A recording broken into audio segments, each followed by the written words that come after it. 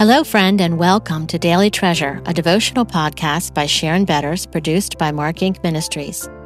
This week, the guest writer will be our friend, Sarah Ivel, and I'm your narrator, Jane Ann Wilson. Today's devotional is, Who Will Answer in the Day of Trouble? Today's treasure is, O Lord, save the King. May he answer us when we call. Psalm 20, verse 9. Our view of God is often far too small.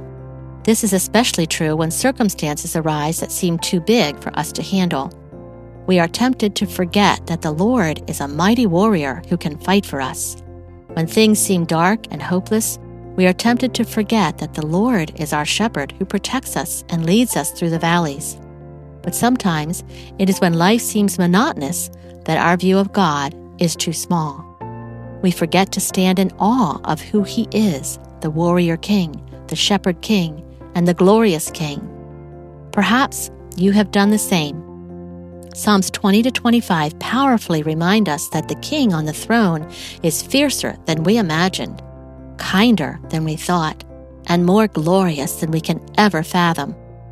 Equipped with such truths, we will face enmity with an eternal perspective and be comforted in the King who keeps us on the right way. Today we will focus on Psalm 20. May the Lord answer you in the day of trouble. May the name of the God of Jacob protect you. May He send you help from the sanctuary and give you support from Zion.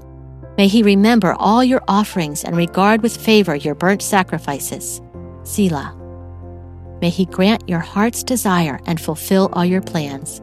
May we shout for joy over your salvation, and in the name of our God set up our banners. May the Lord fulfill all your petitions. Now I know that the Lord saves His anointed. He will answer him from His holy heaven with the saving might of His right hand. Some trust in chariots and some in horses, but we trust in the name of the Lord our God. They collapse and fall, but we rise and stand upright. O Lord, save the King. May He answer us when we call. Psalm 20 is a prayer for the King on a day of trouble. In this particular context, David is the king, and it's noteworthy that he didn't despair in the day of distress. When enemies arose, he knew where to go, and so did his people. Preparing for battle meant primarily one thing: prayer. Israel believed that the Lord was behind each and every victory. King David offered sacrifices while the people prayed for him to be victorious in battle. Their confidence was in the Lord. The nations around Israel trusted in horses and chariots to secure their victory, but the Lord specifically instructed Israel not to rely on these things. Instead, they were to rely on their covenant King, the Creator and Redeemer. This is difficult to do, as you have likely found in your own day of distress. Psalm 20 points us to a greater King. Jesus is our answer in the day of trouble. He has secured the victory in the battle against Satan, sin, and death.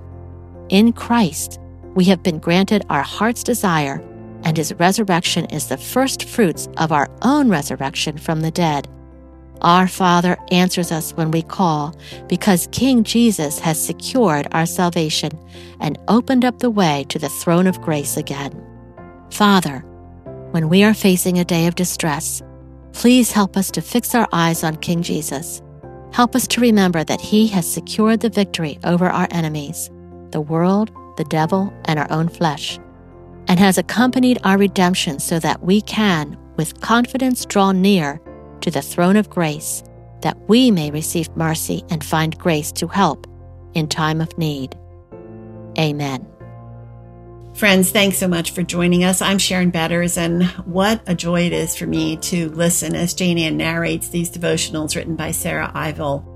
What a joy it is to know that your hearts are being turned toward Jesus because of the investment of time and the way the Holy Spirit is using His Word to go where it is already in God's heart to accomplish purposes that we don't even know about. What a privilege it is, and it's so humbling. We are so grateful to hear from you when you tell us how God is using these devotionals. And when you send us a note this month, we are going to pick 3 winners, a random drawing, and we are going to send you grace notes for women. This is a lovely tin box filled with 50 scripture cards. You can pick one each day, and even though it may be a familiar verse, we know that God's word is alive and it lands exactly where it needs to land, perhaps in a whole new way. And so we want to bless 3 of you with this gift. And so make sure you go to helpandhopenow.org and leave a note, leave a message for us, leave a prayer request. We would really love to hear from you. And while you're there, I hope you'll consider giving a gift of any size. This month, for your gift of any size, we are going to send you a gift. It is a piano CD that was created by our son, Chuck. There are 2 CDs, and you receive one of them. One is called My Heart's Cry. The other is called Communion, and each one is filled with beautiful hymns, some classical music, and each one ends with Chuck's children repeating the Proverbs. So I know that you will enjoy this gift. And so for your gift of any size, whether it's $1, $100, $1,000, $10,000, $20,000, whatever you can give, we want to send you this gift. So go to helpandhopenow.org where you can safely give and where you can leave a comment to be put into a drawing for that beautiful box of scripture notes. I'm Sharon Betters. Thanks so much for joining us, and we look forward to being with you tomorrow.